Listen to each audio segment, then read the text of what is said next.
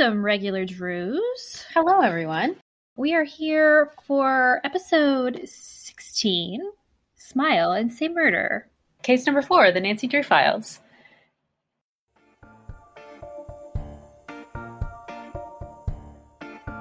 Well, aren't you a regular Nancy Drew? We sure hope so, and we hope you are too. Join us as we talk Nancy Drew cover to cover and click to click. Welcome to Regular Nancy Drew.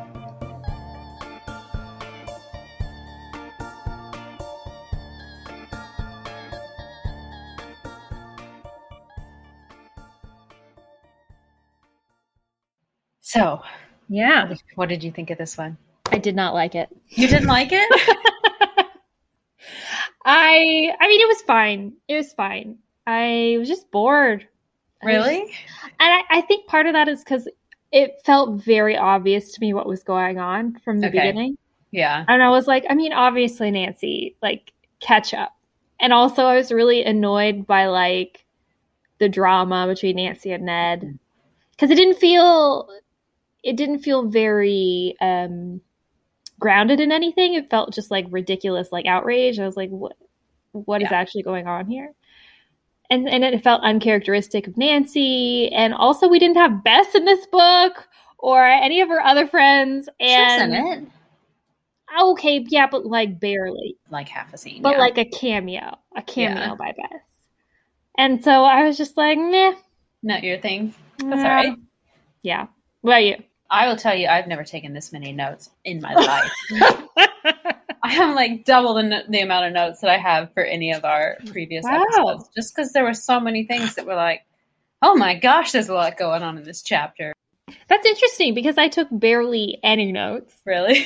I mean, it's probably because I was so bored. I was like, I don't care.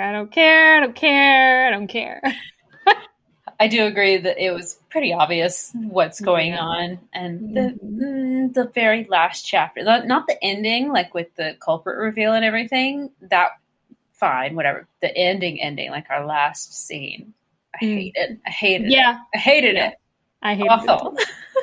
Yeah. But we'll get there. Yeah, we'll talk about it for sure. For sure, we'll talk about it. A lot of facets to it. Yeah. Ugh. So 3 words. Magazines. Magazine. Yeah. Chicago. Yeah, Chi-Town. Yeah. And pranks or sabotage or icky stuff. Icky. I like that. Icky? Icky. We'll go with icky. Magazine, Chi-Town, icky. Number 4, Smile and Say Murder. Okay. So this one was published in 1986. Mm-hmm. And that's all I know about it. Yeah, same. The cover, I think, feels different to me than a lot of the other covers that we've seen. Mm-hmm. I mean, we definitely have kind of like the same like foreground, background perspective situation. Mm-hmm. That's similar. But I feel like Nancy is drawn almost like cartoonish a little bit in the cover of this one. Like it's very, not that she looks like a cartoon, but her like the lines and everything are much crisper. And like she's so much more like detailed, I feel like, than in the rest of them. It's a beautiful cover. I think the art's really well done. It's just interesting and different. Her outfit's fire too. Yes. Her outfit is fantastic on the cover of this one. Very professional. Mm-hmm. And a beautiful pendant. Mm-hmm. Mm-hmm. Well, I guess we could get into the summary if you want. Absolutely. I will say, I was so over this one when I finished it that I didn't bother to go back through and do like a summary. So I don't blame you. Might be a little scattered on this one. I might have enough detail here though. I guess so. Okay. It's mostly question marks. Just what? Why? Okay. Anyway. So, chapter 1, our opening scene, Nancy is on a commuter train to Chicago. I'm sorry, but I cannot move past this until we discuss the fact that River Heights is like commuting distance from Chicago. They do. They specify it's an hour outside Or like a Yes. 2-hour train ride, like a 1-hour drive kind of situation. No, I think it's 45 minutes. She says 45 minutes by train, Oh, okay. an hour drive. Oh, okay. Okay, I've got that. Yeah. So, I don't know. I mean, 2 hours, but we can narrow this location down. for real, we can. Anyway, I just needed to remark upon that right off the bat. Anyway, Nancy's on a commuter train to Chicago because she was going to Flash magazine, which apparently is this like super new, up and coming, very popular magazine that Bess is obsessed with, by the way. And that's how Nancy knows about it. Mm-hmm. And she's been asked there by Yvonne Verdi, who is the co-owner of this magazine, because she has been receiving threatening letters, basically. And she wants Nancy to come investigate. Once she gets off the train, she starts heading into the Flash building. And on her way in, a few employees are walking out and they're gossiping about how much they don't like Yvonne, how she's mean, how she's not a great boss, how she's very temperamental. Not very many positive things are said. They also, this is kind of a little specific for our summary, but they also said specifically that she had called them into her office or whatever to talk about their dress code. Oh, yeah. Oh, yeah. Yeah. It was like, if, she mentions dress code to me one more time, I'm gonna lose it, is what somebody was saying. I was like, yikes. Mm. That is an awful thing for a boss to do. Yeah. I don't like that. So she goes into the building. She goes up to a receptionist. The receptionist directs her to Yvonne's office, and she meets Yvonne. And Yvonne is she kind of picks up on this patronizing feel from Yvonne. She always kind of wants to make it seem like she is in the know and she is better than you, kind of a thing. Yeah. And she shows Nancy the threatening letters that she has gotten, and they're pretty intense. And she talks to Yvonne about them, and Yvonne says that she thinks that they are coming from, or that she knows that they're coming from Mick, who is the co-owner of Flash. And she thinks that he is sending them because he thinks that she wants to sell this magazine to MediaCorp, who offered to buy it, but she actually doesn't. She actually would not sell, and there's no price that she would sell this newspaper for, because this newspaper is her baby, basically. And that Mick is just confused and losing it. She keeps saying that he's flipped out, that he's lost it or something, is what she's implying. And so she calls Mick into the office because Nancy needs a cover for being there. And so she says, okay, well, I'm going to make you Mick's assistant. Mm-hmm. And so she calls Mick in there, and she's like, hey, Mick, here's your new assistant, Nancy Drew. And he does indeed flip out. But, I mean, kind of rightly so. So at first he's very angry because why on earth would you hire an assistant for me? I didn't ask you to hire me an assistant, and I should be responsible for hiring my own assistant. But she's like, well, sorry, basically, here's Nancy. And so he gets so angry, and they shout at each other. They say terrible things to each other. And then he smashes a vase on her desk and storms out. Yuck. Woof.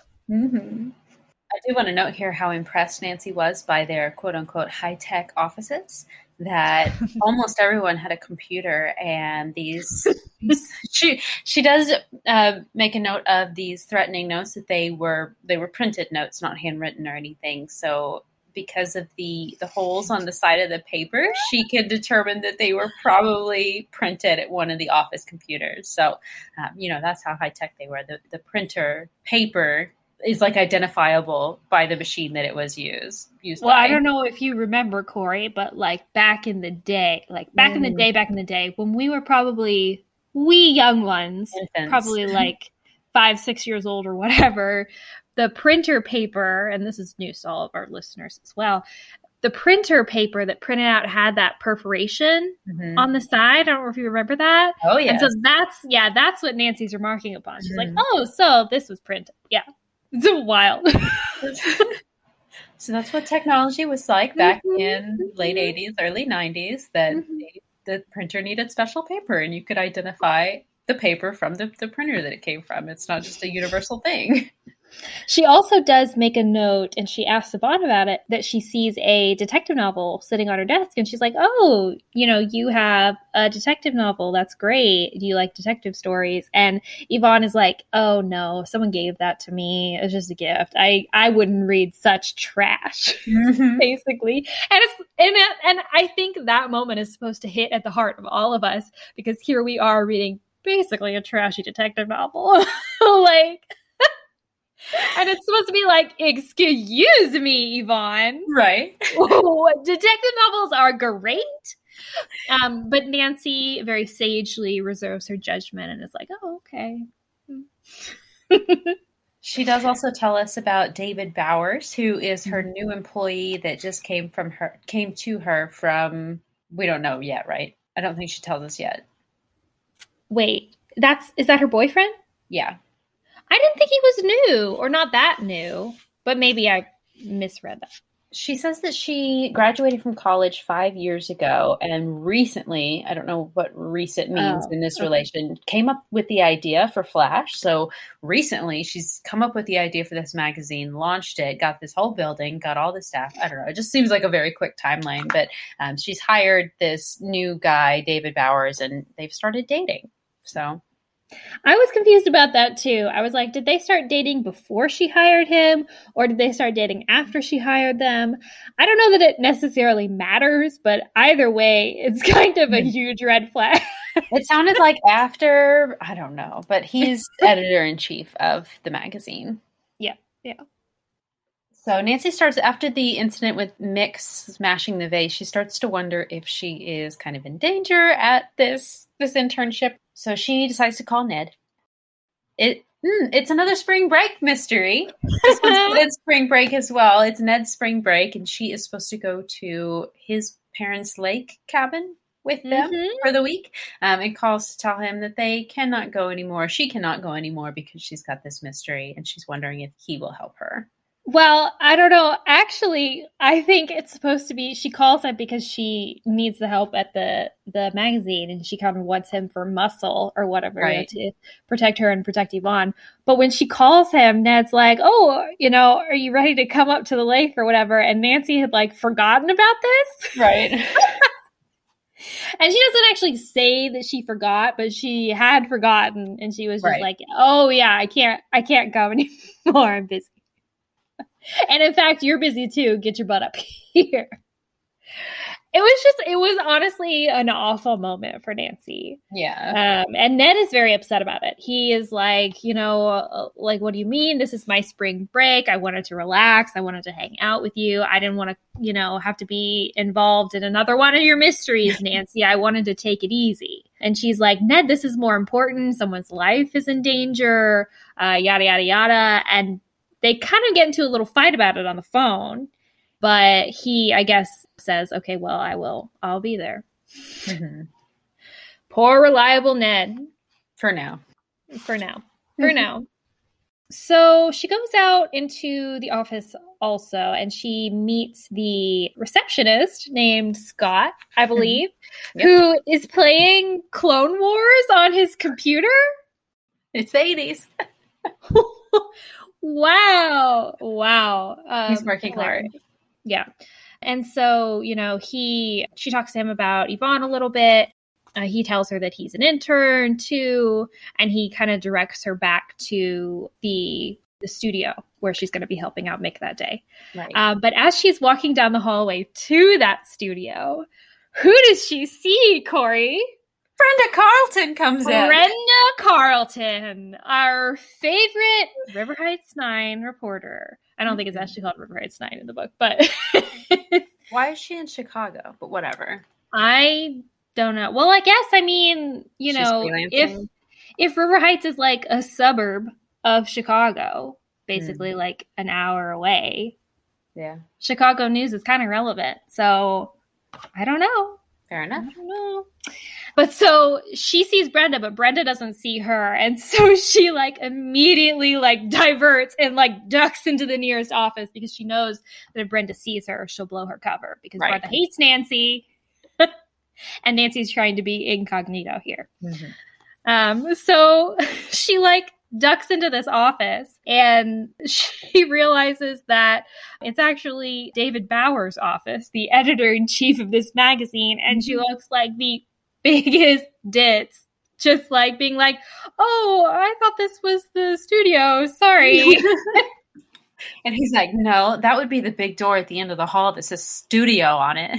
I know. He was very rude to her. And I was just like, this poor intern on her first day, and she goes into the wrong room, and you're just like, you can read. But so, yeah, Nancy is like, oh, sorry, I'll leave. And he's like, good. And she's like, okay, so that guy's awful. Suspect number one. Suspect numero uno. Or Mick. So I guess two. Yeah. And so she leaves and she goes down into the studio and she meets a pretty blonde girl who's hanging spiders from like red and black spiders from like this backdrop. And apparently this is Sandra, I believe. Sandra Swanson. Yep. Swanson, Mick's little sister. Mm-hmm. Nancy goes over to introduce herself and say, hey, I'm here to help you out with whatever Mick needs. And she offers to help Sandra hang these spiders. And Sandra's immediately rude to her and is like, no, you go over there. Just go sit in the corner. I'll call you if I need you. Right. Yeah. And so like right after that, Mick comes into the office or comes into the studio and is like, what are you doing just standing there? Go help her hang the spiders. And Nancy's like, okay. And she goes to go do that. The receptionist does come in and she meets one other intern and they tell her that Sandra thinks that she is just there to spy on Mick, that Yvonne has just hired her to be a spy, which is kind of true. Yeah. Let's see. So we also learn at this photo shoot that Mick hates spiders. He's like shuddering. He's like creeped out by the gross rubber spiders. And his sister's like, they're just rubber, lol. But they're there. They're hanging up the spiders for this pop star who's there to do a photo shoot. And her, let me see, what is her latest thing called? Because that's why they got the spiders. I did not write it down. I didn't either. Dang it. Anyway, the spiders have something to do with this chick's album or song or something. It's on theme. Don't worry about it. Yeah. And that's right. So the that's what I was thinking about the song. The pop star's song, her like famous single, was a song that was mentioned in one of the threatening letters to Yvonne, and she catches Mick singing this song under his breath as he's like setting up his camera and stuff. Suspicious. Very suspicious. But Nancy kind of shakes it off. He's like, well, she says, this has been on the radio, so it could just be that it's stuck in his head. Lots of people know this song, so it's not exactly conclusive proof that he did or didn't write these threatening letters. Right. Mick is rude to Nancy again and asks her if she even knows anything about photography. And Nancy goes, well, actually. She goes over and picks up the camera. I took a summer class. And she starts educating everyone on cameras and photography and lenses and how you use the lenses and the best angle to take the photo at, and just completely shows him up. I do need to write this down as a Nancy skill. Yes, photography. Yeah, add that to our list. So Nancy, while the photo shoot's going on, Nancy is kind of off to the side talking to the other interns, and they all agree that they do not like Yvonne, that she is rude to them, she's mean to everyone, and one of them even says that anyone in this office would kill her if they had the chance. Oh, yeah. Oh, my gosh. So after the photo shoot and everything wraps up, Mick asks Nancy to help take down the spiders and then go put them in the prop closet in the back. And so Nancy takes the spiders and goes back into the closet at the very back. And there is like a hanging axe in midair over a floating head that I guess is like supposed to be like a prop severed head. That But Nancy doesn't realize it's a prop at first. She just screams and runs out of the room. Mm-hmm. Mm-hmm. And like as she comes running out screaming, Mick starts laughing hysterically and is like, ha ha ha, got you. You fell for it. Isn't that such a funny joke? He's holding a remote control as well. Like the axe was like remote controlled to be moving or whatever. So to like fall. Right. Which is terrifying. Have like an axe like falling for your head. Mm-hmm. Yeah. Not a practical joke. Not funny. Definitely not. And his little sister ends up getting onto him and being like, Mick, what the hell? That's not funny. And so Nancy tries to brush it off and is like, oh, no, it's fine. But Sandra basically apologizes to her for this. And she's like, sorry about my brother. He's just a practical joker. He doesn't realize how terrible the thing that is to do. I'm sorry about that. And she also says he takes his jokes too far sometimes. I would say so. I would say so too, but that's also just interesting as far as our mystery goes, right? Yes. Because these threatening letters, maybe they could be construed as a bad practical joke.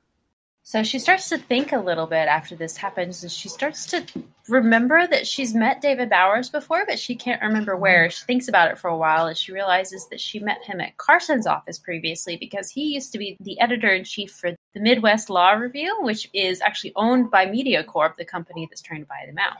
Mm-hmm. Mm-hmm. Yeah, and a very important link. So then after this shoot, Mick asks Nancy to go with Danielle, another employee of Flash, to go into the dark room and develop the photos from that shoot. Mm. But it's interesting because he actually expresses concern for them. And he says oh, make sure you're careful. There's a lot of chemicals in here and stuff. And if you start feeling woozy or anything, make sure you step out of the room and take a breather before you go back in. And Nancy was just like, that's just so odd after having been the subject of this terrible practical joke that basically made me fear for my life. And then suddenly see this caring side to Mick. And so then she starts to develop this theory that Mick could have split personality. Which is some 80s psychology if I ever heard it. Oh, I know. That's not what that is, by the way. Nope. Definitely not. I don't know if we said this. We both majored in psychology, so. Yeah, we originally considered having this podcast be diagnosing Nancy Drew. And just basically, diagnosing all the different characters.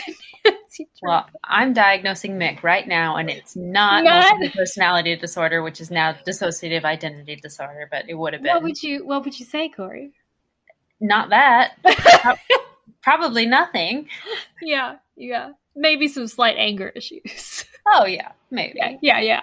That's not DSM-5 diagnosis. Yeah, not a disorder level, though. Yeah. Anyway, at the end of the day, she goes to talk to Yvonne. She asks her how her day went, and she said it's fine. But I saw Brenda Carlton here, and she knows who I am. And Yvonne says, don't worry about it. She isn't here that often or whatever. And this is what she asks Yvonne if Ned can also be hired, quote unquote, to help kind of protect Yvonne. And she says, sure.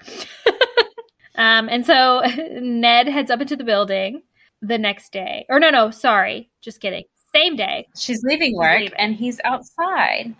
He comes to pick her up in Chicago. And she happily screams, Ned, and jumps into his arms. So sweet.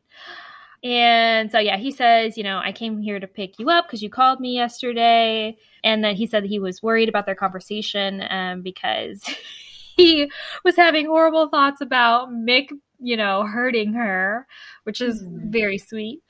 And so as they drive home, they kind of talk about the case and everything. But is this when they get into an argument? Yeah. So he's, talking about how she goes on, these dangerous cases all the time. And he's like, we could be safe at my parents' cabin. And she says, you're just upset about missing your trip. And he says, no, I am upset because I wanted to spend time with you. And she says, I don't know, it seems like you're being selfish. A person's life might be in danger. And he says, when you could be running around getting yourself killed by an art director with an axe to grind, Nancy, I don't think you appreciate me very much. And it's interesting. It's interesting, because this is not a new argument. No. Well, it might be because this is only book 4. True. Okay, true. But it's not. Yeah. This is an argument we've read a lot of in the past Nancy Drew files. So Ned ends that argument by saying, no other guy in the world would put up with this, Nancy, and sometimes I wonder why I do. Ouch. That is ouch. Those are ouchy words. Ned Nickerson. But honestly, fair. Yeah. I feel like that's fair this time. Other times I feel like that's not fair. I feel like this one's fair. Yeah. Anyway. He does still agree to help her, though. Yes, he does. So she goes back to work the next day, and Mick actually calls her into his office and apologizes to her for the quote-unquote practical joke the previous day. He actually feels bad about it, and Nancy starts to kind of see him as a little bit more of a human. She's like, wow, I did not expect an apology. I certainly didn't expect one that was so sincere. I can kind of see where he was coming from with some of this, so... Maybe he wasn't wrong to get upset at Yvonne for hiring me as an assistant, but maybe there is this dark side to him that he just switches on and off.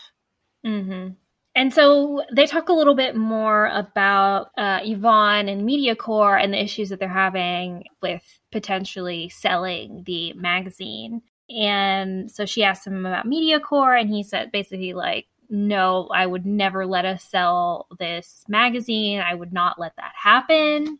Mm-hmm. And he basically said, she asked him if he wouldn't hire anyone who once worked for MediaCorp, and he says, no way. And so that's interesting because we know that David worked for MediaCorp. Right. And so did he not tell them that he had worked for the law or the law review and MediaCorp, or what's going on there? But she does say that Yvonne would have had to have known about David's background, and so she must be hiding his background from Mick. Right. Which is interesting information, especially like considering everything Yvonne has said about not wanting to sell. Right. And then she notices mystery novels on a shelf in Mick's office, and she is like, oh, you must be a fellow mystery lover. And Mick's like, yes. And by the way, I discovered the Hardy Boys in grade school. What? Hold on. Me? Hold the phone? Yeah. Mm. No. How? How? They must not have decided yet to start the Super Mysteries. Because I just don't understand how this works into the timeline. A major fourth wall break. A major one. What the hell? How? It makes no sense to me. It doesn't. I feel like this is just a mistake. I mean, honestly, it was a choice, but a bad one. Because it doesn't make any sense. It makes zero sense. It really, yeah. But they also mentioned Agatha Christie, which I thought was great. That one was a great call out. Yes. I could see Nancy reading Agatha Christie, Sherlock Holmes. Sure. Not the Hardy Boys. No. She even says that she read them as well, didn't she? That she was a fan of theirs? Yeah, I always loved them too. That's what she said. So, we know that you love the Hardy Boys, Nancy. Actually love them. Because you know them.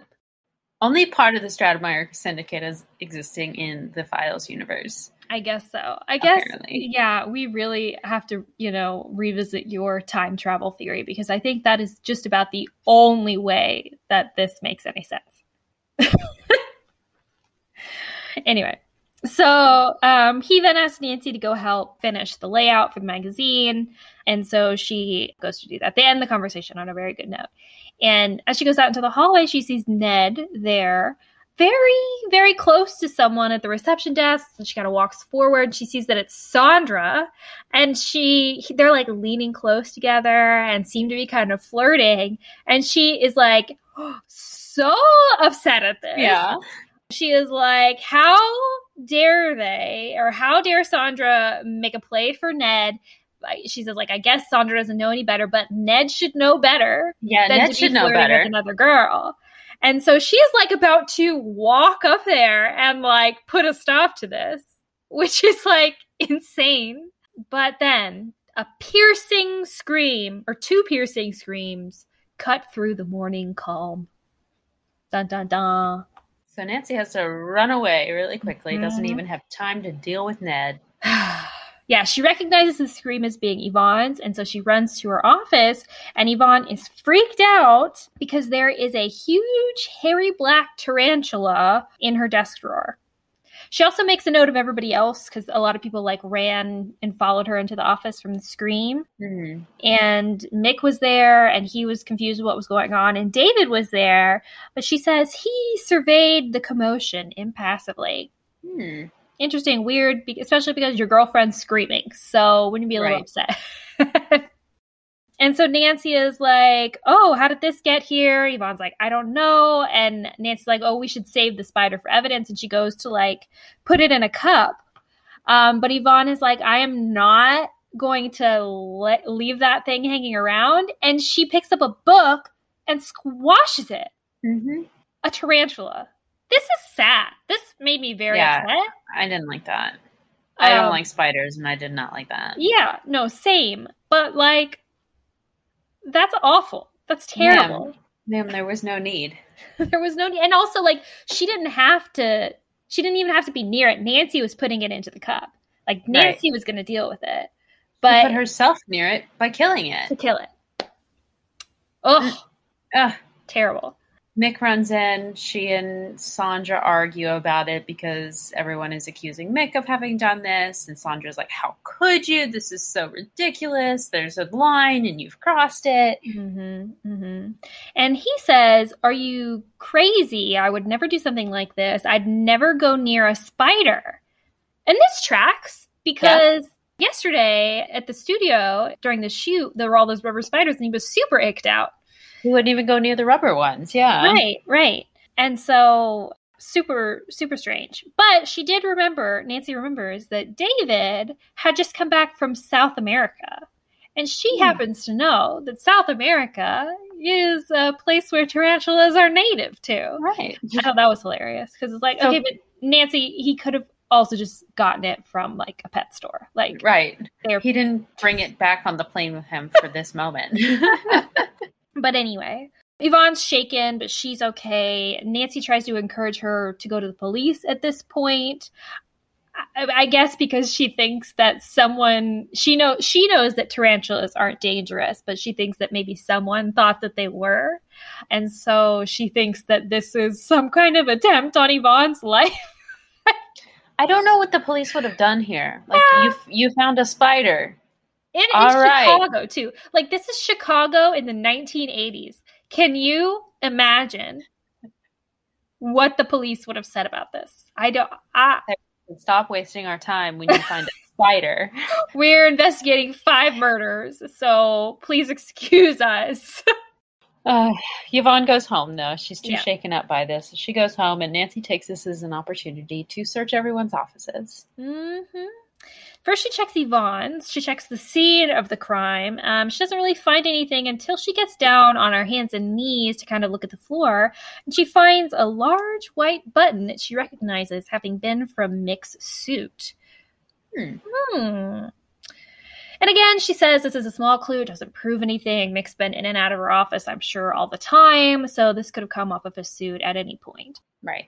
He was in there yesterday anyway with the vase smashing event. So Right. So she goes to talk to Mick, and she pretends to have twisted her ankle because his floor is really slippery. So she pretends to like fall and twist her ankle, and she's like, "Oh, ouch!" Like, "Oh no!" And she's like, "Oh, I don't think it's too bad, but can you go get me some ice?" And he's like, "Oh yeah, sure, I'll be right back." And he goes, and as he goes to get her some ice, she like frantically searches his desk and everything. My favorite part of that was she goes, "My dancer friend told me that's the best thing for the pain." Ice on a swollen ankle, really? Oh, You needed a ballerina to tell you that. Okay. groundbreaking. It's this fancy new treatment, Corey. It's called ice. Ice. It'll help the swelling. Anyway, sorry.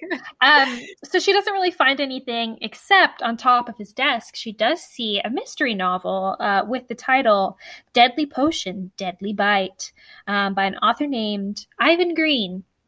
Oh, and she says, that's so interesting. What a coincidence that Mick has a mystery book about a poisonous spider on the top of his desk right after, there was just a spider left in Yvonne's office. Mm-hmm. But she has to sneak back to the chair, put her foot up before Mick comes back. She kind of sits there for a minute and then eventually gets back up. So this is where she goes to search David's office. Yeah, so she goes into David's office, finds a letter from MediaCorp on his desk, thanking him for his recent freelance work, and referencing a check that they'd enclosed for his payment. Interesting. Nancy looks around. She can't find the check, but she assumes it must be a pretty big check if you're going to pay someone to bump off the competition. That's her first assumption, is that this payment is to hiring him to do this. To be an assassin. To bump off the owner of the magazine so they could buy it. Oh my gosh. Yeah, no, Nancy's theories in this I just find to be like a little harebrained. And well, anyway, we'll talk about it. We'll talk about it later. Yeah. But yeah, so let's see. Oh, is this when they go to lunch? Oh yeah, because she and Ned are like getting into an argument about Sandra. So like she basically confronts him and is like, or Ned says, "We've got to talk. Like I know you've been avoiding me. Is it because of Sandra?" And Nancy is she's like, "I can't talk to you about this right now. I have to go have lunch with Bess and George." But Nancy is like pissed, like capital P pissed. She is upset with Ned. And she has been avoiding him because he's been flirting with Sandra and she does not appreciate it. Right. But yeah, so Bess and George are waiting. And so off she goes to lunch with them. But like all through lunch, this is just really great and classic. She's just ranting to her girlfriend about how Ned's been flirting with Sandra and says that he is stepping out on her. Those are the words that she uses, which I was like, is he, Nancy? Is he just pretending to flirt for the mystery to get information, or was he really flirting with her? We don't really know exactly what happened just yet. So I was surprised at that point to hear that phrase specifically. It is a major assumption on Nancy's part, especially because she literally has not spoken to Ned about it. Like, she literally has not spoken to him. Like, she saw it happen, and then she's been avoiding him ever since. So, what? Right. Very strange. But yeah, there is, of course, a little Bess and food moment. This one I didn't think was actually that fat-shamey. No. Except for on the part of, like, the author. I'm concerned about Bess, that there was some implied eating disorder here. Yeah. Which might be the first time that's been there. And it worried me because Bess, they say what Nancy and George ordered, and Bess had a salad. You know, and Bess is this, and I'm too fat. And George is like, you're not fat. You're just lazy. Yeah. Bess just starts putting herself down and saying all these really negative things. Yeah, it's just. Yeah, it's definitely an interesting scene. Yeah. And we'll probably have to come back to it because there's we will. a lot to unpack. But yeah, so she's having lunch with Bess and George, and George is like, you seem like you're really down, and that's so weird because usually when you're on a case, you're super excited about it or whatever. And Nancy is like, so what's going on with Ned? Or Bess is like, so what's going on with Ned? And she calls him old reliable, which I thought was hilarious. And yeah, Nancy's like, that's just it. She talks about Sandra. And, oh, gosh. We say something about Daryl Gray. I'm trying to find it. Yes, that's exactly what I was thinking of. So, yeah, Nancy says, like, yeah, I can't believe Ned's doing this. I mean, like, I've complained, like, when he's busy with sports and stuff, which there's also a football reference there. So, she talks about football season. So we have our confirmed answer that Ned does indeed play football and basketball. But she says, I only complain. I don't ever do anything. Of course, there was Daryl Gray. but that was one time. What was Daryl Gray? What happened Nancy? with Daryl Gray? If you're not familiar, he is from Secrets Can Kill, which is the first Nancy Drew file. Now we need to read that because... ASAP? Was it just flirting like we see in the game? Or did something happen with Daryl Gray, Nancy? She implies that something happened. I imagine it's probably a kiss, because that's probably about as steamy as we'll get in the Nancy Drew files.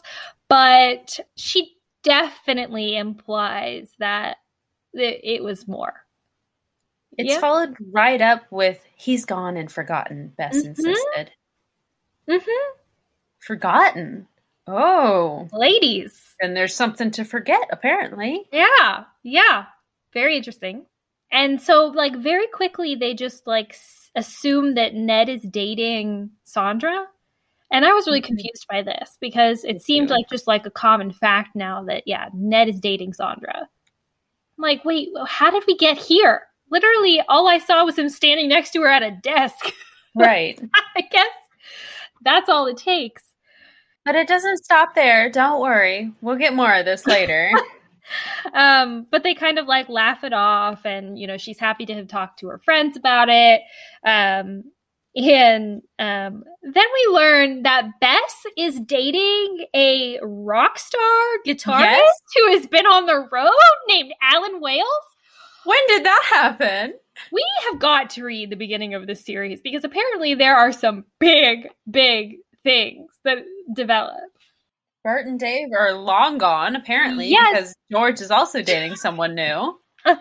Yeah, someone named John, who she's going to go see this weekend. Like, wow. These ladies are out there. This is when I was like, wow, there's so much going on in this chapter. So much juicy drama. And then this is like minimal compared to where it's going. Yeah. Oh, but I love this scene. It was great getting Bess and George to cheer Nancy up a little bit. So Nancy heads back to the office.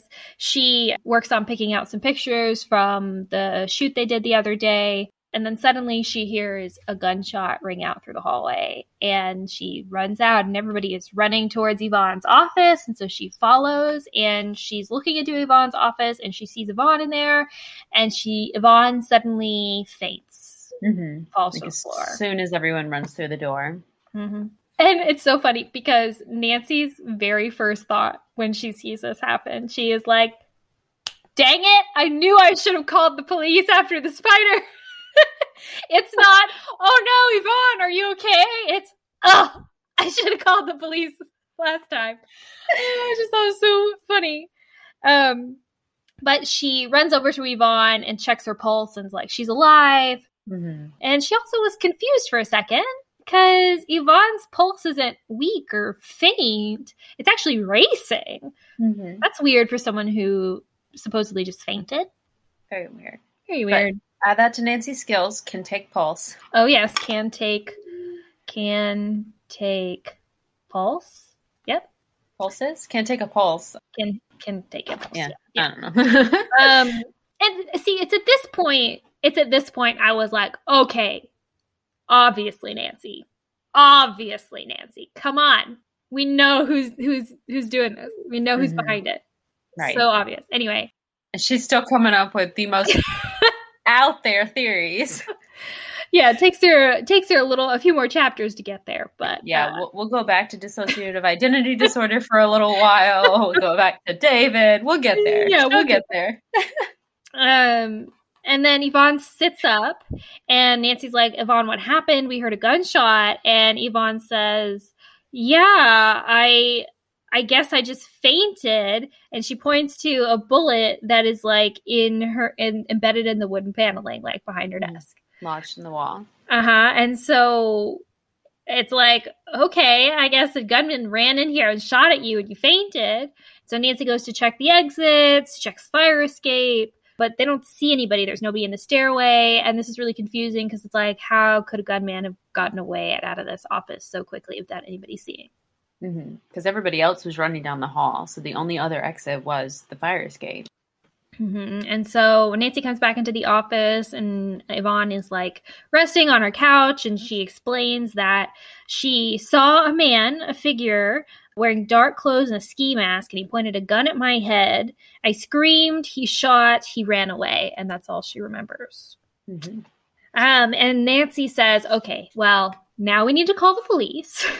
Finally. And Yvonne's like, oh, I guess so. And so Nancy calls the police, and the police come and are confused too, I think. Nancy investigates a little bit before the police arrive. Yeah, because we noticed that Mick is nowhere to be found. He's not in the office. He didn't follow everyone when they were running. But he's the only person that didn't come running down the hall. Right. And so she's like, this makes Mick look really bad. But also, whoever shot the gun obviously had really bad aim because they were nowhere near Yvonne. And so she's like, okay, well, so this also points to Mick because, not a hitman, right? This is an amateur with a grudge, right? That's what she says. So she says, like, oh, man, this really looks bad for Mick, but I really wish that more signs pointed to David because I don't want Mick to be guilty. I want David to be guilty because I don't like David, what she says. Hilarious. But the officers come, they take some statements and everything, and Yvonne goes home to rest because she's freaked out, I guess. And then an hour later, Mick comes back into the office, and she's like, where have you been? And Mick's like, why? What's going on? And it's like, oh, nothing, just a murder attempt. Someone tried to shoot Yvonne. Mm-hmm. And so Nancy is paying very close attention to how Mick reacts. She says he's an amazing actor because he seemed very shocked at what she had to say. And he's like, are you serious? This can't be real. And Nancy's like, what have you been doing? And he says, I've been shooting people's pictures on the streets. Interesting thing for a art director of a magazine to be spending his day doing, whatever. But, so basically he doesn't have an alibi for this shooting. And he even says, like, okay, funny joke, everybody, funny. I get it. You pulled one over on me. Like I pull one over on y'all a lot of the time, but you fooled me, but very funny. You weren't serious. And they're like, no, look, here's the bullet hole in Yvonne's wall. And he is like, oh, geez. And then Brenda Carlton. I think Nancy manages to avoid her again this time. Oh, no, this is... or is this when we she have outs the whole her? scene with Mick. Oh, right. Yeah, Right. So she goes to talk to Mick in his office. She waits until he goes into his office, and she starts spying on him. Very, very slowly opens the door so he doesn't hear, and then peeks through the smallest of little cracks in the doorway and sees that he is pulling a revolver out of the bottom drawer of his desk and looking at it. And Nancy's like, not on my watch. Flings the door open, tackles Mick. The gun goes off in the scuffle, and immediately the police burst in. Because the police were there. Yeah, they're still in the building from getting the bullet out of Yvonne's wall. And the officer goes, Nancy Drew, freeze. You're under arrest. Some fast assumption on the police's part. They are arresting her for murder before they even go over and see if Mick is okay. Dead. Also, like, is she holding the gun? Because I didn't think she was. I thought they were just fighting over it on the floor, basically. And so, anyway. I don't think she's holding it. Yeah. He says, get your hands in the air and don't touch that body, because Mick is immobile on the floor. Mm-hmm. And Nancy's like, oh no, they think I've murdered this guy. And it's at this exact moment that Brenda Carlton walks into the office.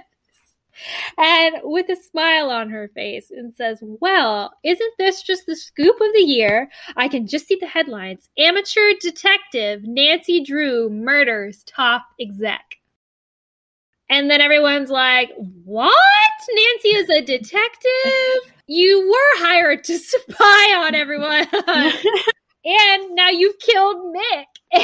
And so Nancy is like, no. This is just a massive misunderstanding. And Ned also comes running in after the shot and puts his arm around Sandra and is like, no, Nancy's right. This is a mistake.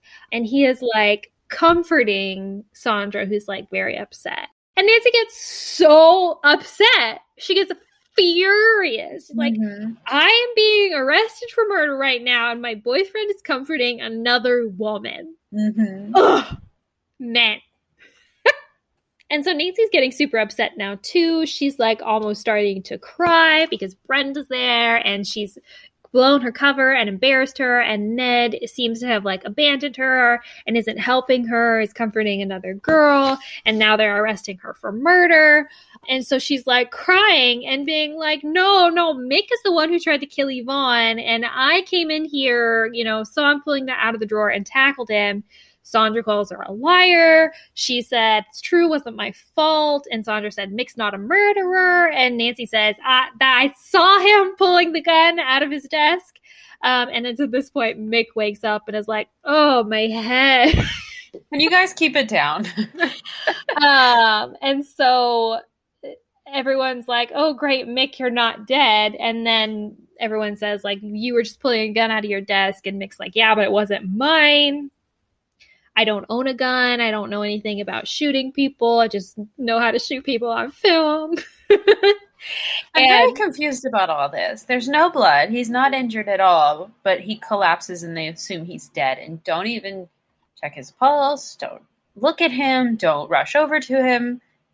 I don't understand. Yeah, it's a bizarre scene. I mean, I assume we're supposed to believe that, like, as Nancy tackled him, he, like, hit his head on the floor or the desk or something as he was going down, and that's what knocked him unconscious.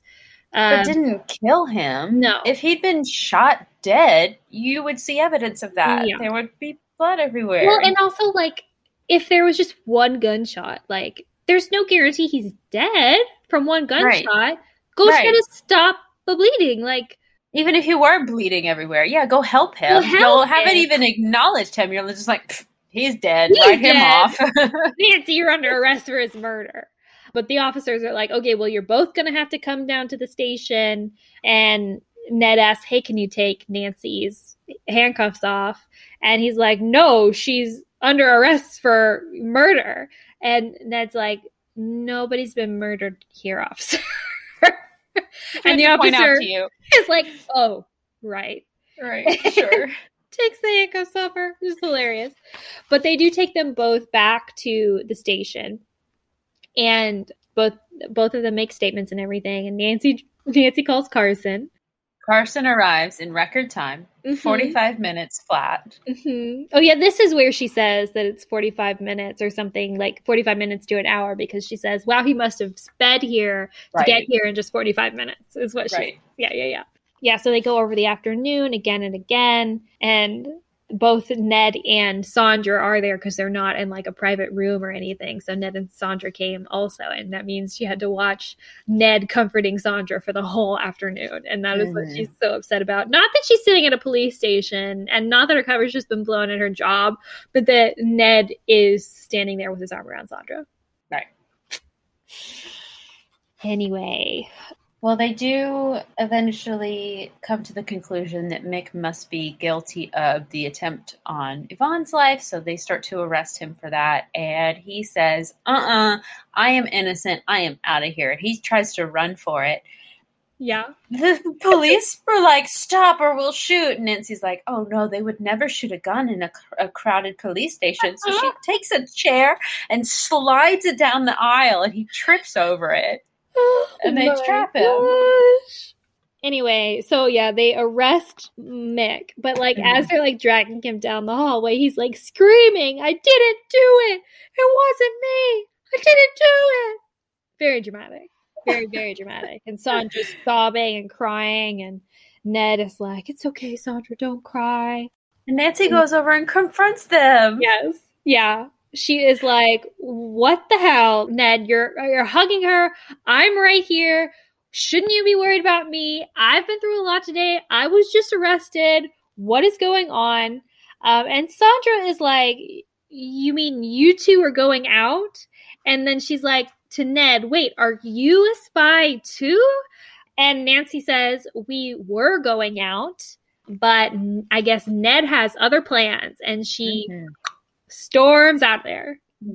Carson's following her. Nancy, no, it's okay. You're going to be all right, Nancy. He actually tells her that Ned is not such a bad guy and he really cares about her. Just give him some time. He'll come around. But Nancy's like, no, I hate him. I never want to see him again. Yeah, Nancy says she hates him. I thought that was intense. I know. And as they're like headed home, Nancy is like imagining them like going out to dinner and like going out dancing. And she's just miserable thinking about them going out with each other. And yeah, and so this is when she kind of remembers like, wait a second, how can Mick really be responsible for this? It seemed like everything was over, but Yvonne's pulse was racing when she was supposed to have fainted. And why would Yvonne fake passing out? And how is it possible that the gunman came in and got away without anybody noticing? And so it just seems like Yvonne's hiding something. And things aren't adding up. Right. And Nancy remembers that she thought that Yvonne was like weird and cocky when she first met her, and she rubbed her the wrong way then too. And so also she remembers that Mick had like expressed care for her about apologizing for the prank and everything, and for expressing care about, you know, them making sure they're taking care of themselves when they're working around the chemicals in the dark room. And her ankle, yeah. Right. And so she's like, okay, well, I'm going to come back tomorrow on a Saturday when no one is around to do a little further investigating. So the next day, I have to mention this because we get a little mention of Hannah. Yes. And Ned calls and to try to talk to Nancy, and Nancy has Hannah tell him that she wasn't home, and she tried not to cry, but a few tears escaped because she's just so upset about it. But she goes into the office, and a security guard asked her to sign a visitor's book to get into the office, and so Nancy did that. And as she does, she flips back a couple pages to see who else has signed the security book, and Yvonne had come into the office late Thursday night. Nancy makes a comment about how she must be a workaholic and go ahead and heads up the elevators. And she realizes that security didn't even ask her for an ID. And she's like, gosh, security is really lax in this building. They just let anybody, I could be anybody, and they just let me go up. Right. Not a good sign. No. And as she gets into the office, she remembers how Scott, the receptionist, was able to deactivate the security system. And so she knew how it worked, and all she had to do was deactivate the alarm, and she had the office all to herself. Picks the lock first, though. Oh, that's her credit card. Yes, she does pick the lock also to the office. So no big deal. She goes into Mick's office, and, you know, she's investigating there.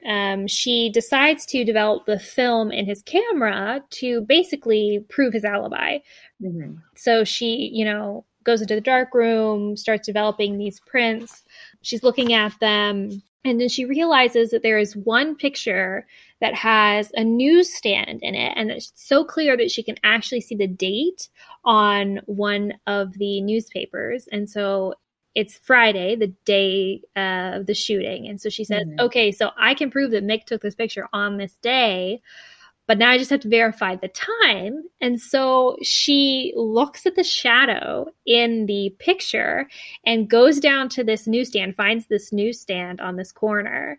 And basically it's close enough to what time it is and the time that Yvonne was supposedly shot at, that she's able to see that the shadows match enough to where she can prove that Mick was on that street corner at that time. It's very clever. It's some solid detective work. It's very clever. I don't know how well it would work. Because, I mean, shadows, yes, it is easy to tell by time of day, but like morning or afternoon, not 3:30 versus 3:40, you know? Like I don't think the shadows would be noticeably different enough. Yeah. Depending on the angle that you're standing at. And it does seem very like fluky, because especially if you're in a city and like in Chicago. And so like depending on like what street you're on and what direction that street is facing, like the whole street could be in shadow. Right. Yeah. So I think it's possible, but I think it is very lucky. But it was very clever for her to even think of doing this in the first place. So yeah, solid detective work, Nancy. But she does clear him of this crime. She alibis him, so she contacts the police and lets them know what she's found, and they let him go. Mm-hmm. Yeah. Anyway, so Good job, Nancy. The next day, they're on the way to the city, and Nancy is on the train with both Bess and George, and they are there to go shopping, I think. Yeah, Bess and George are riding in with her for the day. They're going to go shopping, and then Nancy's going to go to work. Right. They talk about Ned a little bit more, and Nancy kind of admits a little bit that like she might be partly to blame for this situation because she wasn't paying as much attention to Ned as he wanted, and he like had expressed that to her. And so even though she was really mad at him and it was not excusable for him to do the things that he had done, whatever that was, she understands why he might have done that. So I thought that was real big of Nancy. Yeah. Not necessarily apologizing, but admitting a little bit, owning a little bit of responsibility. Sure. But yeah. So they get to this city, and Nancy says, like, I have no idea when I'm going to be done, so I can't head back with y'all. They wish her luck. Nancy talks about how she has really great friends, even though she has a really rotten boyfriend. And I was like, hold on for a second. Haven't we established that Ned is no longer your boyfriend? He is your ex-boyfriend. Mm-hmm. Because you hate him now. Because you hate him. And also when they were at the police station, Sandra asked if we were dating. Yeah. And she says we were, but not anymore. Right. So let's see. Well, she goes into Flash and does not get a warm welcome from everyone who thinks she's a spy. People that she had previously thought of as friends, which is kind of funny because it's only been a week, but whatever. The only person who does give her a warm welcome is Mick. Yeah, and so she does get a note, too, from Sandra apologizing and being I'm really sorry about all the horrible things I said. I hope you can forgive me and that we can straighten this out. So that's nice, too. But yeah, Mick is super grateful for her getting him out of jail, which is true. Mm-hmm. And Nancy decides to go talk to Yvonne. Mm-hmm. And Yvonne is like angry with her for not stopping the person who is trying to kill her. Basically because she has gotten Mick out of jail, and Yvonne is convinced that Mick is the one who is doing all this stuff and responsible for all of these things. You let the number one suspect out of jail. You were supposed to put him in jail, Nancy. What's wrong with you? Nancy is like, well, no, I think all these reasons. It can't be Mick. Actually, I think that it might be David Bowers. Mm-hmm. Yvonne's like, how could you? He loves me. He would never. Nancy, you're fired. Fired. Yeah. Anyway, so Nancy's off the case. Yeah. But luckily, we're still BFF with Mick now. And so Mick invites her to be his date to this award ceremony called the Maggies. Yeah, we just cut to a week later to them heading to this award ceremony. Mm-hmm. And I think, so is Maggie supposed to be like magazines? Like Maggie? It definitely is. It definitely is, yes. That's awful. It's so horrible. Y'all come up with a better name. The Maggies? No. Anyway, so there is quite a bit of talk about Nancy's outfit. Yes. She is looking super fly in a gold dress and like all gold accessories and gold jewelry. She is like golden from head to toe. Her little gold clutch and her little gold pumps, and she just looks very cute. And Mick thinks so as well. Mm-hmm. She also thinks Mick is looking pretty good and compliments him too. He's wearing like a tux with tails, and there's like leather tails. She thinks that's super hot. She doesn't say it like that, but I said it like that. She kind of says it like that.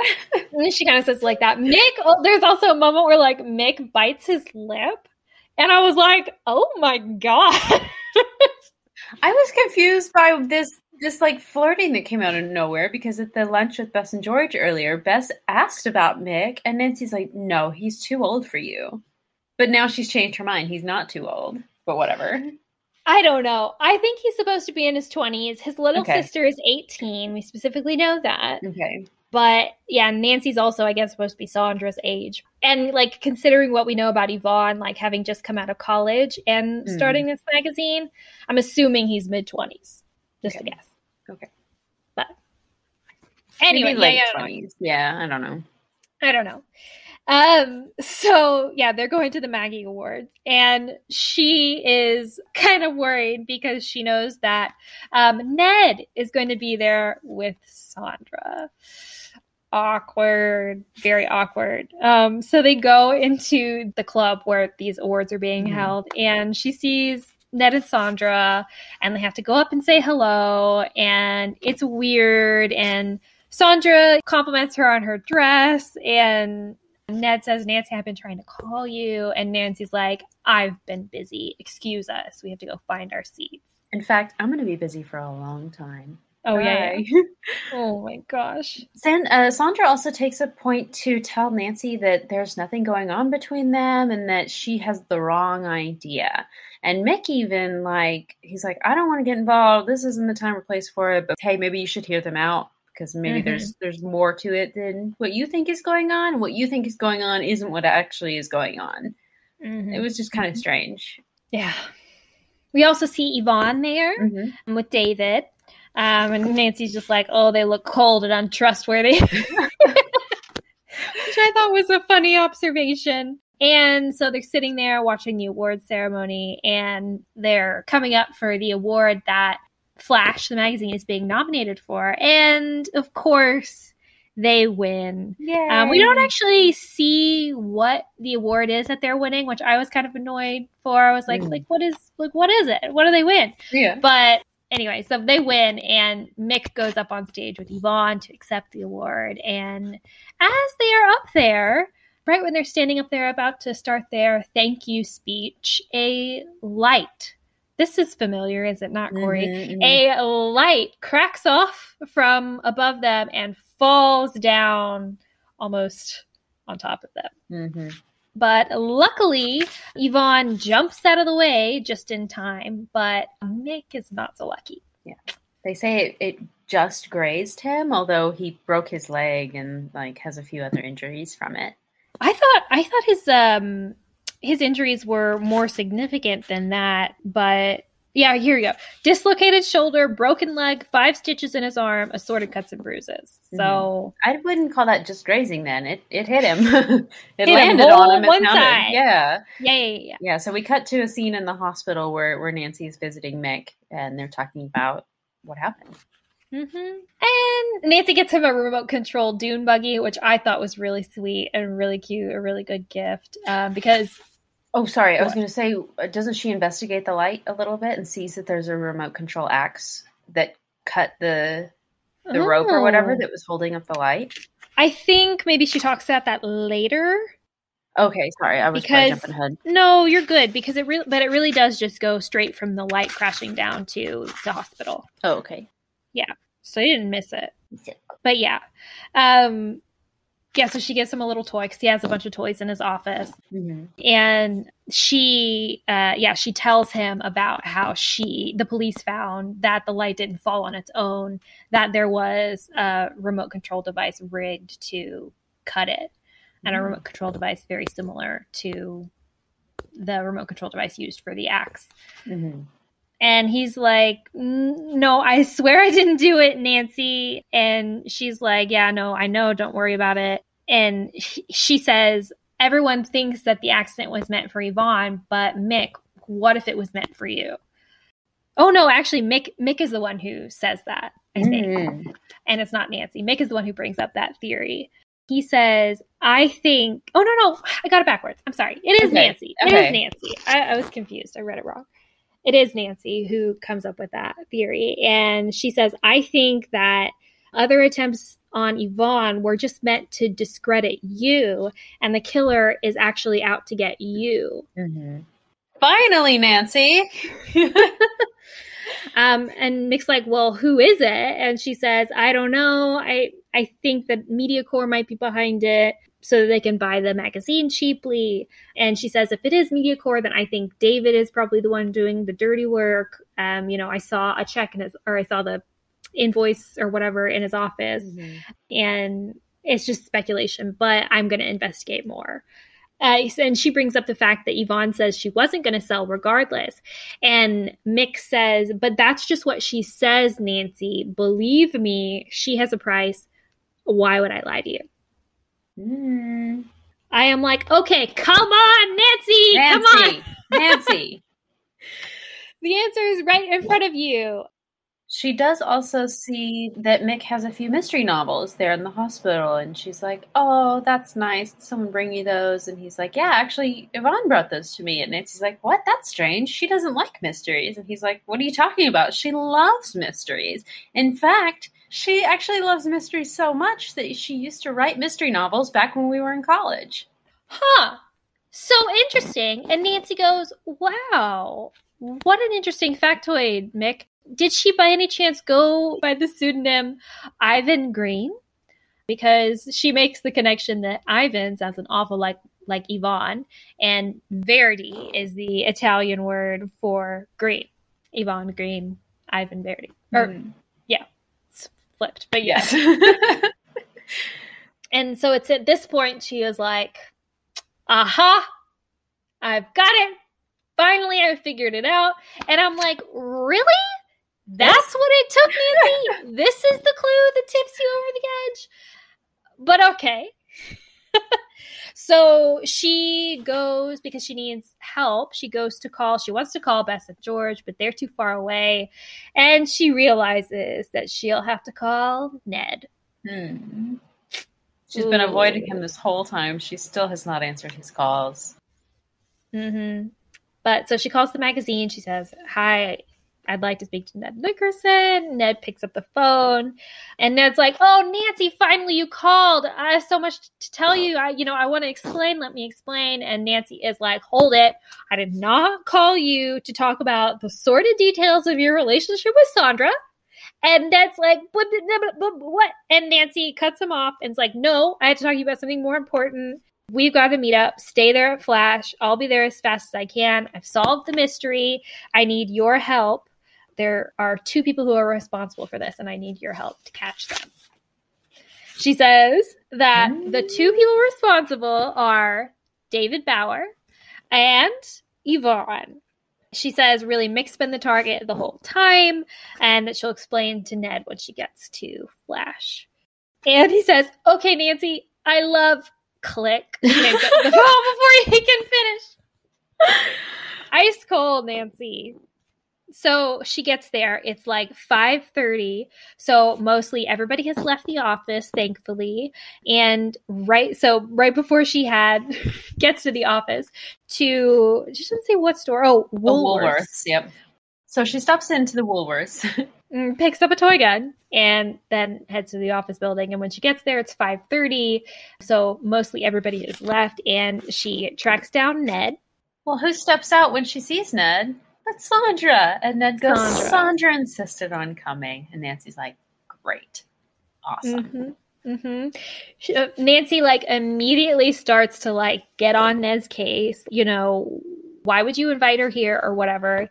And Sandra jumps in and she says, hold on, you both sound ridiculous. We have more important things to be doing right now. We're going to catch a murderer.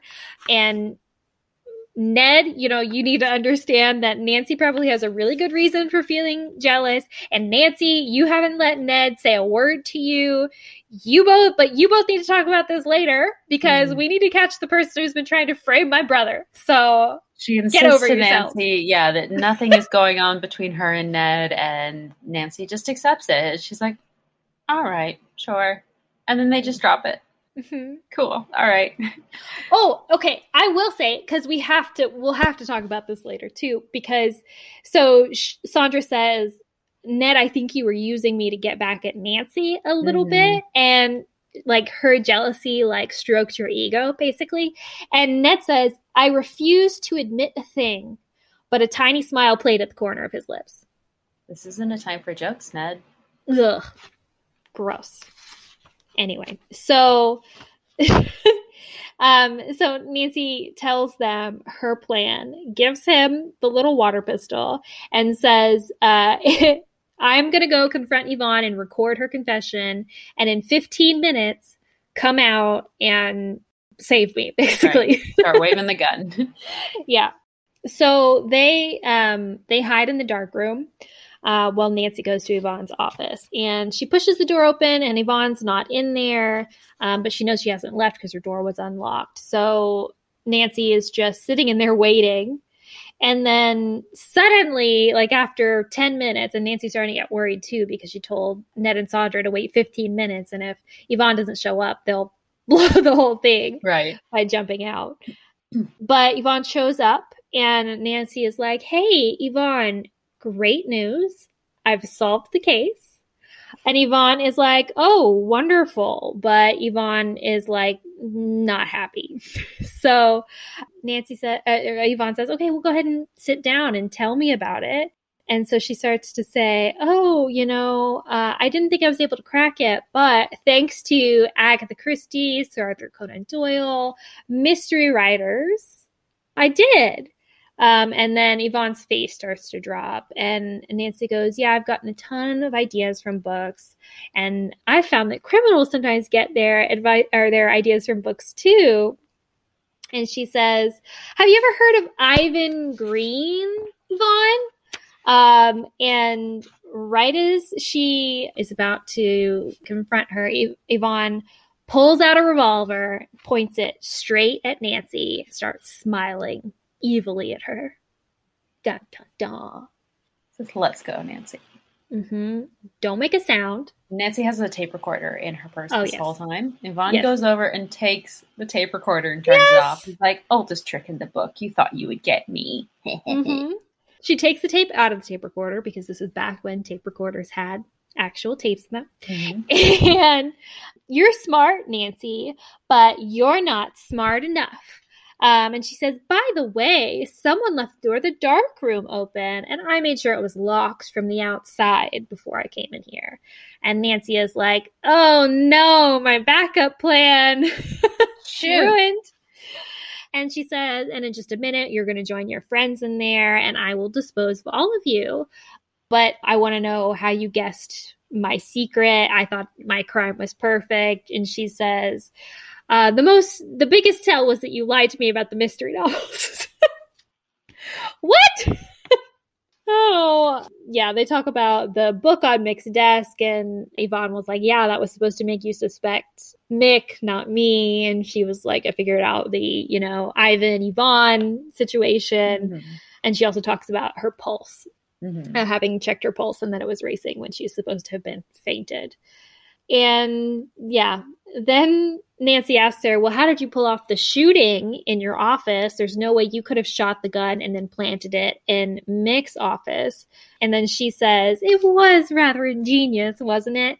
She shot the bullet into the wall on Thursday when she was there late that night, and also planted a gun in Mick's desk that night. But then on Friday, she used a second gun and shot out of the window and hid that one in her purse. And then when she went home, she took that gun home so no one would find it. And then, Nancy says, okay, well, how does David fit into this? And Yvonne is like, David? He's too stupid to pull off something like this. I was just using him to get to the people at MediaCorp. I did this, Nancy Drew, with no help from anyone. All by myself. You finally got your plot twist where it's the woman and not the evil man. Mm-hmm.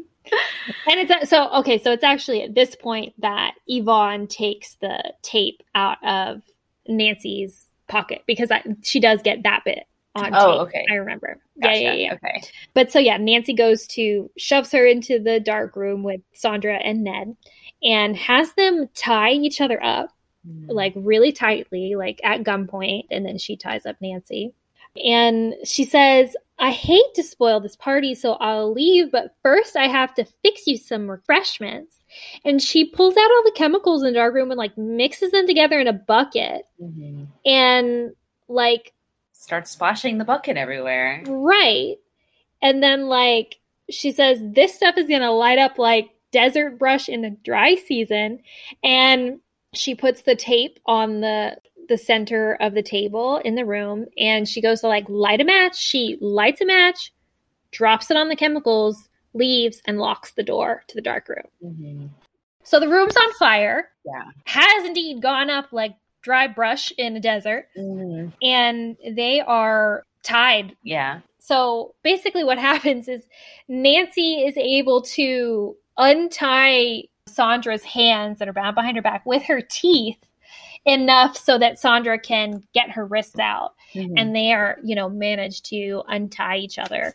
But like at this point, the door's locked. There's no other way to get out. The fire is like roaring, and Sandra like collapses on the floor because of the smoke. Mm-hmm. And so they're like freaking out. Okay, like what do we do? But then the wall collapses because of the fire is so intense that it like breaks down the wall into the studio.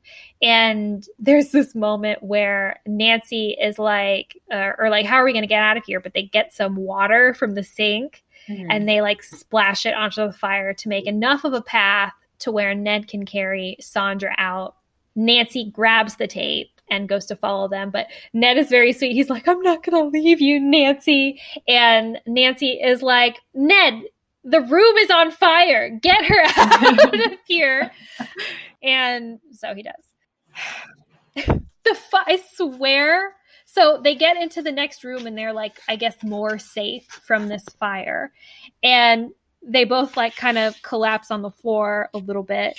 And so Sandra, I think at this point, gets out safely. Nancy asks, is Sandra okay? And then she's fine. We're all fine, thanks to you keeping a cool head, basically.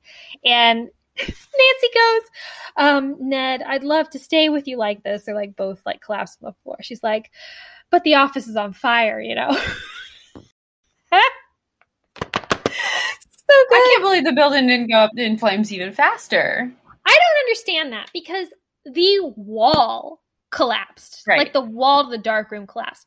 That to like have that happen. The whole structure. Yeah. Like the structure of the room would have had to have been to the point where walls were crumbling. So the fire would have had to have been so intense in that room. How on earth did they survive that? How on earth would they not pass out? Right. Well, yeah, the smoke for one, but also I have to assume they're in like a really tall, high-rise skyscraper in Chicago.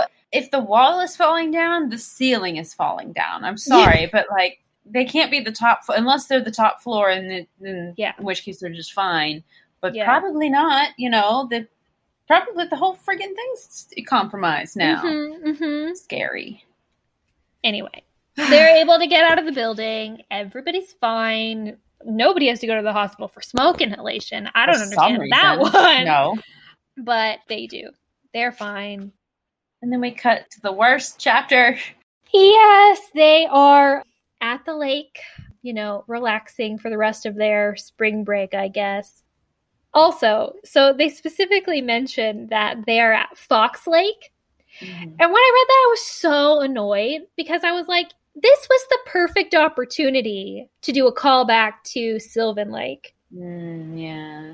Why on earth? Like even in or Moon Lake. And even in the Nancy Drew detective movie, Ned's family has a lake house on Sylvan Lake. Oh yeah, of course. So it should have been there. Should have been Sylvan Lake. Anyway, it's not. Someplace called Fox Lake, whatever. And Ned and Nancy are talking. And they're laughing, they're sunbathing next to the lake. And Ned's like, oh, our whole ridiculous fight wouldn't have happened if we had just come on this vacation from the beginning. And Nancy's like, I'm sorry, I'm a workaholic when it comes to mysteries.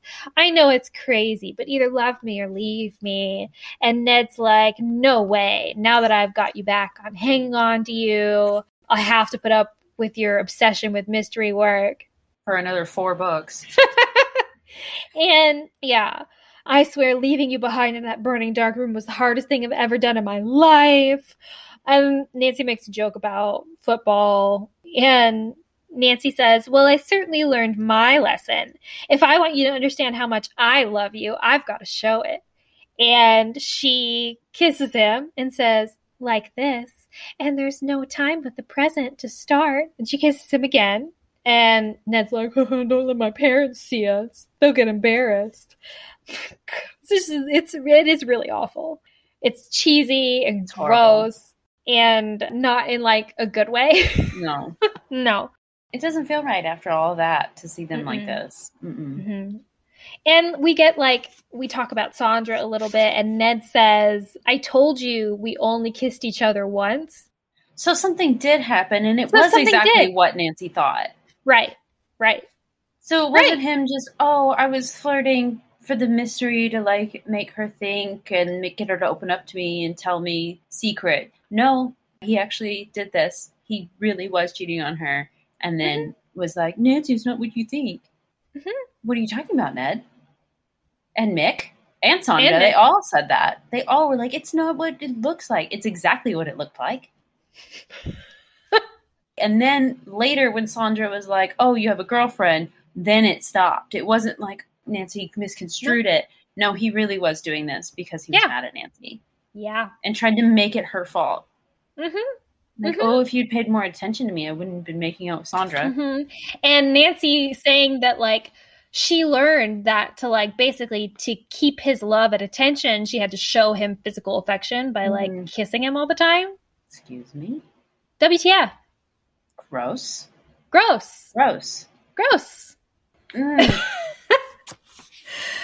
Anyway. So he was stepping out on Nancy. That wasn't too much of an exaggeration. No. So, they talk about the resolution to the mystery and anything about Yvonne. And Nancy was able to save the tape from the burning room. So she was arrested because she's in jail now.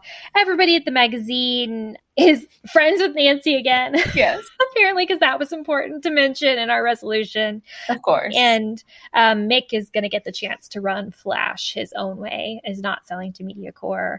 And David resigned, is probably going back to work for the Midwestern Law Review. Yes. And she's friends with Sandra now as well. They're going to go out to dinner. Yeah. Yeah. Funny. They do also mention that Flash was only damaged in the dark room and then one wall of Mick's office, but otherwise is totally fine. So they're reopened. Don't worry about it.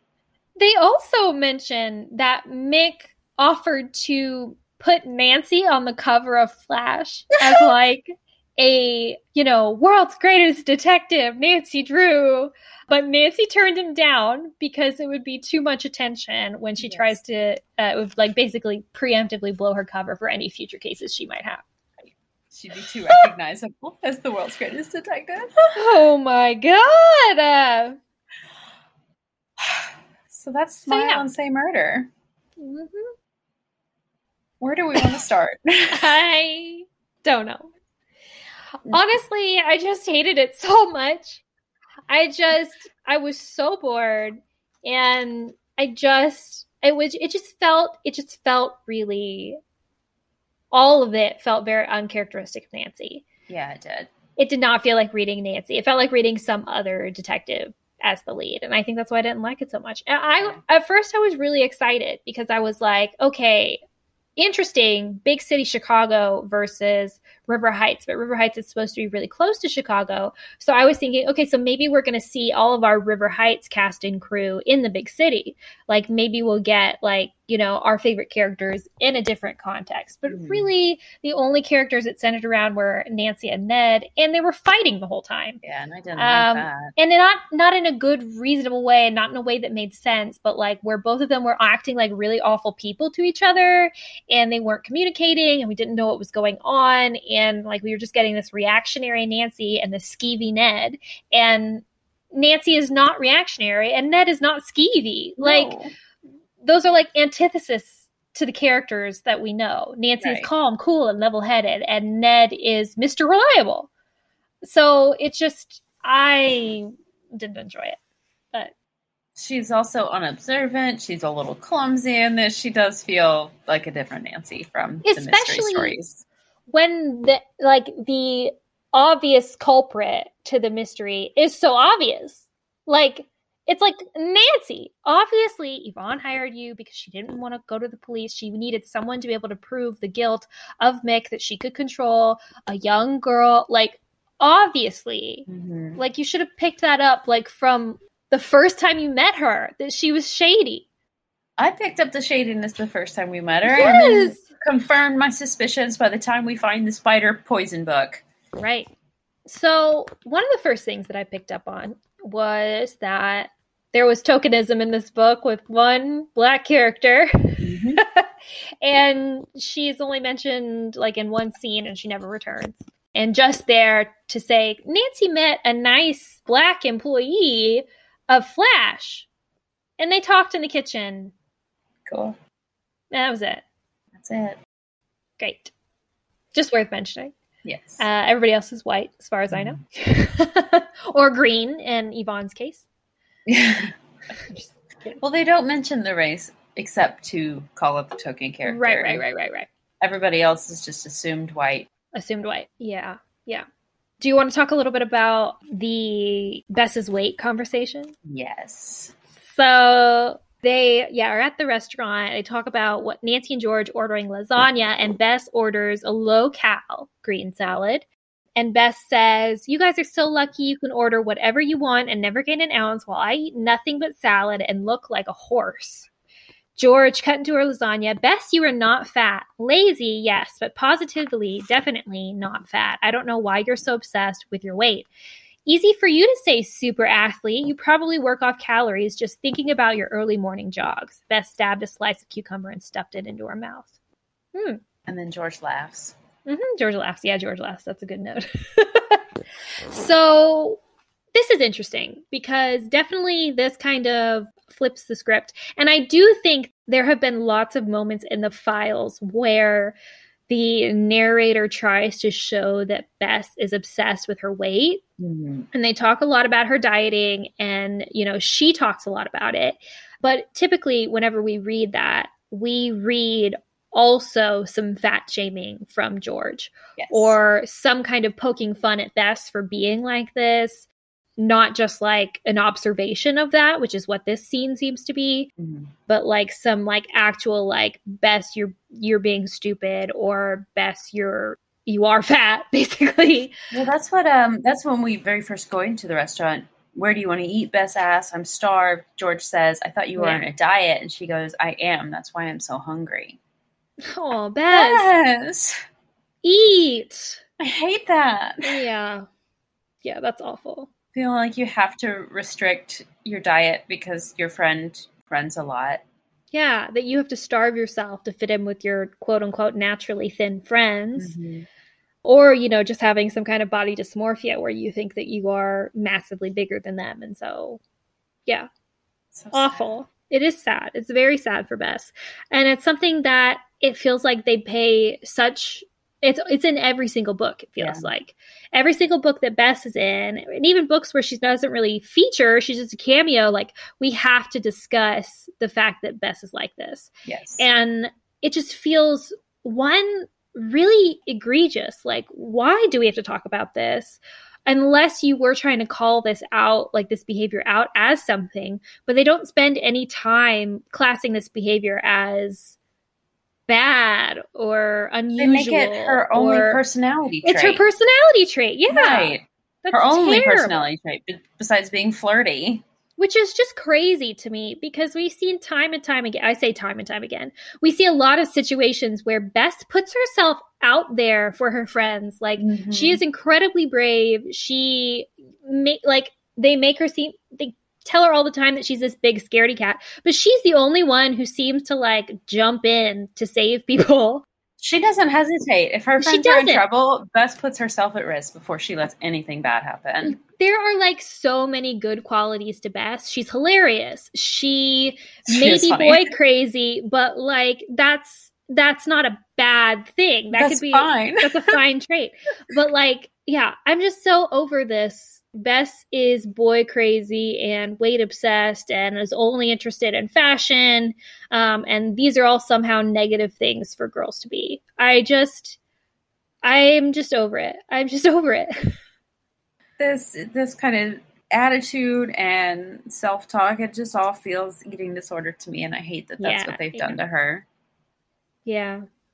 I mean, like, it could be like a legit PSA if they spent any time like Bess talking about her struggle, like Bess saying, yeah, I'm trying to get better at this, or I'm done doing this, or, sometimes I really struggle with this. and making it about like Bess's like personal decisions and personal growth, and, you know, trying to show her like taking ownership and making steps to help herself. Right. Or even have her friends help her, or like make positive comments instead of just laughing at her when, you know, she makes jokes about her weight and poking fun at how many diets she takes. Like, yeah. Reading this, it's just so clear to me that this is causing Bess a lot of emotional pain, and they're making it a trope. It's funny. It's something that we have to have in every book. There's our Bess joke. Here's how we introduce her. Yeah. She eats too much, apparently, but also not at all, or too little, or she only eats cucumbers for lunch. Mm-hmm. She's also like 5 pounds heavier than perfect. Right. And yeah. So yeah, Bess deserves better. # Team Bess. Yes. The name of this show is actually Regular Bess Marvin. We should also make a # Bess deserves better. Bess deserves better. She does. At least George is actually like, Bess, you're not fat. Right. He immediately calls her lazy afterward, which doesn't imply good things either. But at least there's that. It's the only time we've gotten that. Usually it's like, yeah, Bess, you do need the diet. Like, Do you remember the weighing scene in the Nancy Drew mysteries, the one in the Amish country, the witch trees? Oh, yeah. In the barn, my gosh. Oh, yeah. Yikes. No, yikes, big yikes. They do make a big deal also about talking about kind of George's body, and we don't typically talk about this. We don't talk about kind of the flip side, but they talk about George's body a lot as being toned and athletic and or trim, you know, and always in contrast to Bess. And so we're supposed to read these two as opposites, but it's just so flipping annoying to have to, one, always compare women to each other physically, and two, talk about like their weight in terms of like opposites, like fat versus thin. Like why is it needed to like make that like contrasting qualities with these women? Like, why do we discuss that? We don't. It's not relevant. It literally means nothing. Like, you can just as well talk about how, you know, George has these like athletic tendencies, you know, is an athlete or whatever, without discussing her body. Right. And we can talk about, you know, Bess's obsession with food too, whatever, without discussing her body. Right. Like, that is not a requirement. So I just find it super annoying, but what can you do? Annoying. It's disappointing and disgusting. Yeah. Okay. Yeah, honestly, those are most of my comments. All of mine are just Ned and sad face. Yeah, I mentioned that he plays football as well as basketball. That's what I mean. Is like, while there's really like gross stuff in this book, it like doesn't make enough sense to be able to like comment on. It's just like, Nancy's being irrational. It doesn't make any sense. Ned is being creepy and gross and skeeving on this other girl while Nancy is right there, and apparently does kiss her or whatever while he's dating Nancy. Like, these just don't seem like the characters that we know. And how am I supposed to like make commentary on this book when it doesn't feel like it belongs with the rest of them? Right. It's disappointing. Maybe the Files had some trouble finding their footing at first. And it's true. You know, maybe this is just a side effect of it being an earlier one in the series. Yeah, that is a great observation point. Great cogent point. Well, I wonder if Secrets Can Kill is going to be kind of like that, though, too. It makes me kind of nervous. Well, I am more interested in reading that one because I believe that Ned is not in it. Okay. I'm pretty sure that Ned's not in it because of the references to Darrell Gray. Surely Nancy wouldn't be doing what Ned's doing in this book and flirting with another guy while Ned is right there. I don't think he is in it. Although Bess and George might be in it. I'm not sure. I really don't know. But I if Ned isn't in, I feel that's the thing is I feel like the biggest mistake that the Nancy Drew Files makes is what feels like falsely creating this drama between Ned and Nancy in such like an over the top way. Right. Like, I think there could be a like legitimate way to do it, and even a legitimate way to do it early in the files and kind of get it out of the way, right? Establishing like Ned and Nancy have this problem. It's that Ned doesn't feel paid attention to and feels underappreciated, and Nancy, you know, thinks that Ned isn't supportive and doesn't help her with her mysteries like she feels like he should. And have that be established, and even have them have on and off again relationship without making it so freaking dramatic and uncharacteristic of the two of them. I just feel like it's sloppy, and I get that it's supposed to be this soapy book, but it just doesn't feel like Ned and Nancy. Right. It just doesn't feel like Ned and Nancy. And I think there's a better way to have done it. And also I think like if you're going to do it and drop it and move on. Mm-hmm. But they wanted this on and off again thing. And I just feel like, it's exhausting to me. I don't think that Nancy Drew Mystery Stories Nancy would have put up with such a tumultuous relationship. She would have wanted someone a little bit more dependable who's not going to flip out every time she asks for help or can't do something because of a mystery. And yes, obviously it's reasonable for Ned to expect Nancy to stick with her commitments and go to the lake house when she said she was going to go to the lake house, but going and cheating on her immediately afterwards. Yeah. It just felt like unnecessary drama. You're right. There's so much other drama going on in this. We really didn't need it. It felt contrived for no reason. Right. Like, Ned could have just as easily not been in this book at all, and it would have been better. Right. So less icky, like we said. Less icky. But yeah, no, I agree. I think like Nancy Drew of the mystery stories is someone who is just like so much more like she plays her cards closer to the chest. And I think we've talked about this before about like how the Nancy Drew Files are like a little bit more feminist because Nancy more openly expresses her opinion. But I think that in the Nancy Drew Files, had Nancy been able to express her opinion would have been like, you know, yeah, one, I'm not going to, you know, waste my time with someone who doesn't value the things that I do the way that I do. Mm-hmm. And also like still maintain that like she's going to use people to her advantage. Right. Like I find Nancy Drew to be a very admirable person, but also like she knows how to get what she wants out of a situation. She does. She knows how to play on people's feelings, slightly like manipulate people to get them into a situation where they'll help her or give her certain information. She does it all the time. And it's not selfish. It's all for the mystery. It's for a reason. It's for a purpose.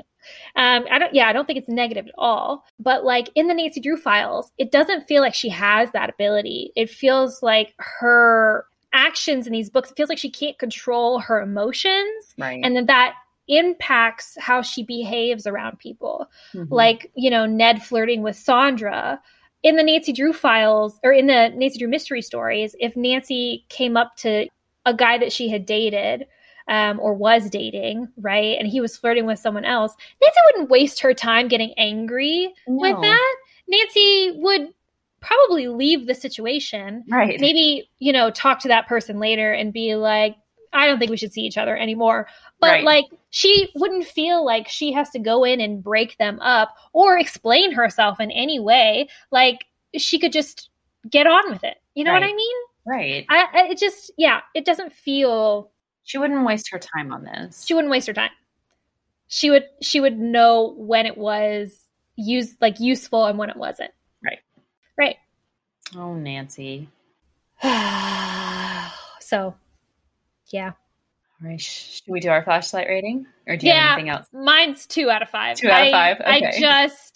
I just don't like it. I guess I'll give it 2 instead of just 1 because I don't know why. Because I feel like it's better than some of the Nancy Drew mysteries. Okay. because at least it's not like, at least the mystery itself, like the plot, you know, and Yvonne's motivations and everything, at least that makes sense. Right. Like, at least that is grounded in some kind of reality and is like explainable. Right. It's not Crocodile Island. Right. So 2 out of 5. 2. Yeah. I'll probably give it a 3. I did like the whole plot line with Yvonne and Mick. It probably would have gotten a lot more flashlights had the whole Ned drama not happened. Right. 'Cause that definitely brought it down a lot for me. But it wasn't my least favorite. But it definitely could have been a lot better. What was your least favorite Nancy Drew file? Oh, I don't know. Gosh, what have we done? Let's see. Well, honestly, this is probably the lowest rated one that we've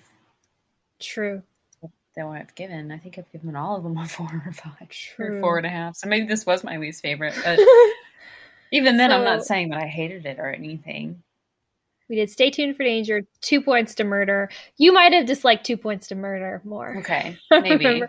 Tall, Dark, and Deadly. Oh, It's Hard, Dark, and Deadly was so good. Suspect Next Door. And Shockwaves, yeah. I loved Shockwaves. Shockwaves, definitely the best one. Definitely the best one. Yes. Oh, it was so good. But, you know, we're not done with the Nancy Drew files. We still have a few more to do. Yeah, and we're not done with Chicago either. We definitely are not, because our very next Nancy Drew file to cover is, drumroll, case number 51, a model crime. And I'll just read the back of this one really quick. Go ahead. A major modeling agency, a designer clothes company, and a popular teen magazine promise to make one girl's dream come true. All are sponsors of the Face of the Year contest, and Bess is a finalist. With Nancy at her side, she's off to Chicago to seek the fame and fortune that awaits the winner. But the competition is fierce, and deceit proves to be the hottest fashion of all.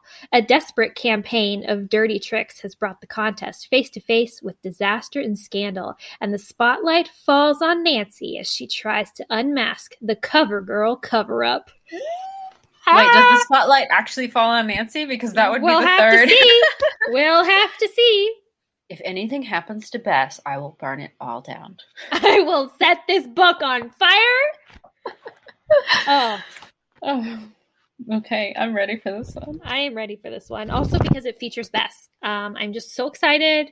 I just love Bess so much. I'm so ready to read a book where she seems like she is the star and is getting the proper accolades for what she deserves. So, yes.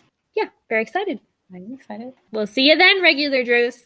We'll see you next time. But since this is our first episode of the month, don't forget to head on over to our social media accounts tomorrow for our extra spooky October puzzle. Thank you for listening to Regular Nancy Drew. Email us at regularnancydrew@gmail.com. If you liked this episode, make sure to rate, review, and subscribe. You can also follow us on Instagram at Regular Nancy Drew and Twitter at RegularND. You can also support us on Patreon. Patrons at the $1 level receive early access to each episode as well as weekly bonus content. And to all you regular Drews out there, thanks for listening.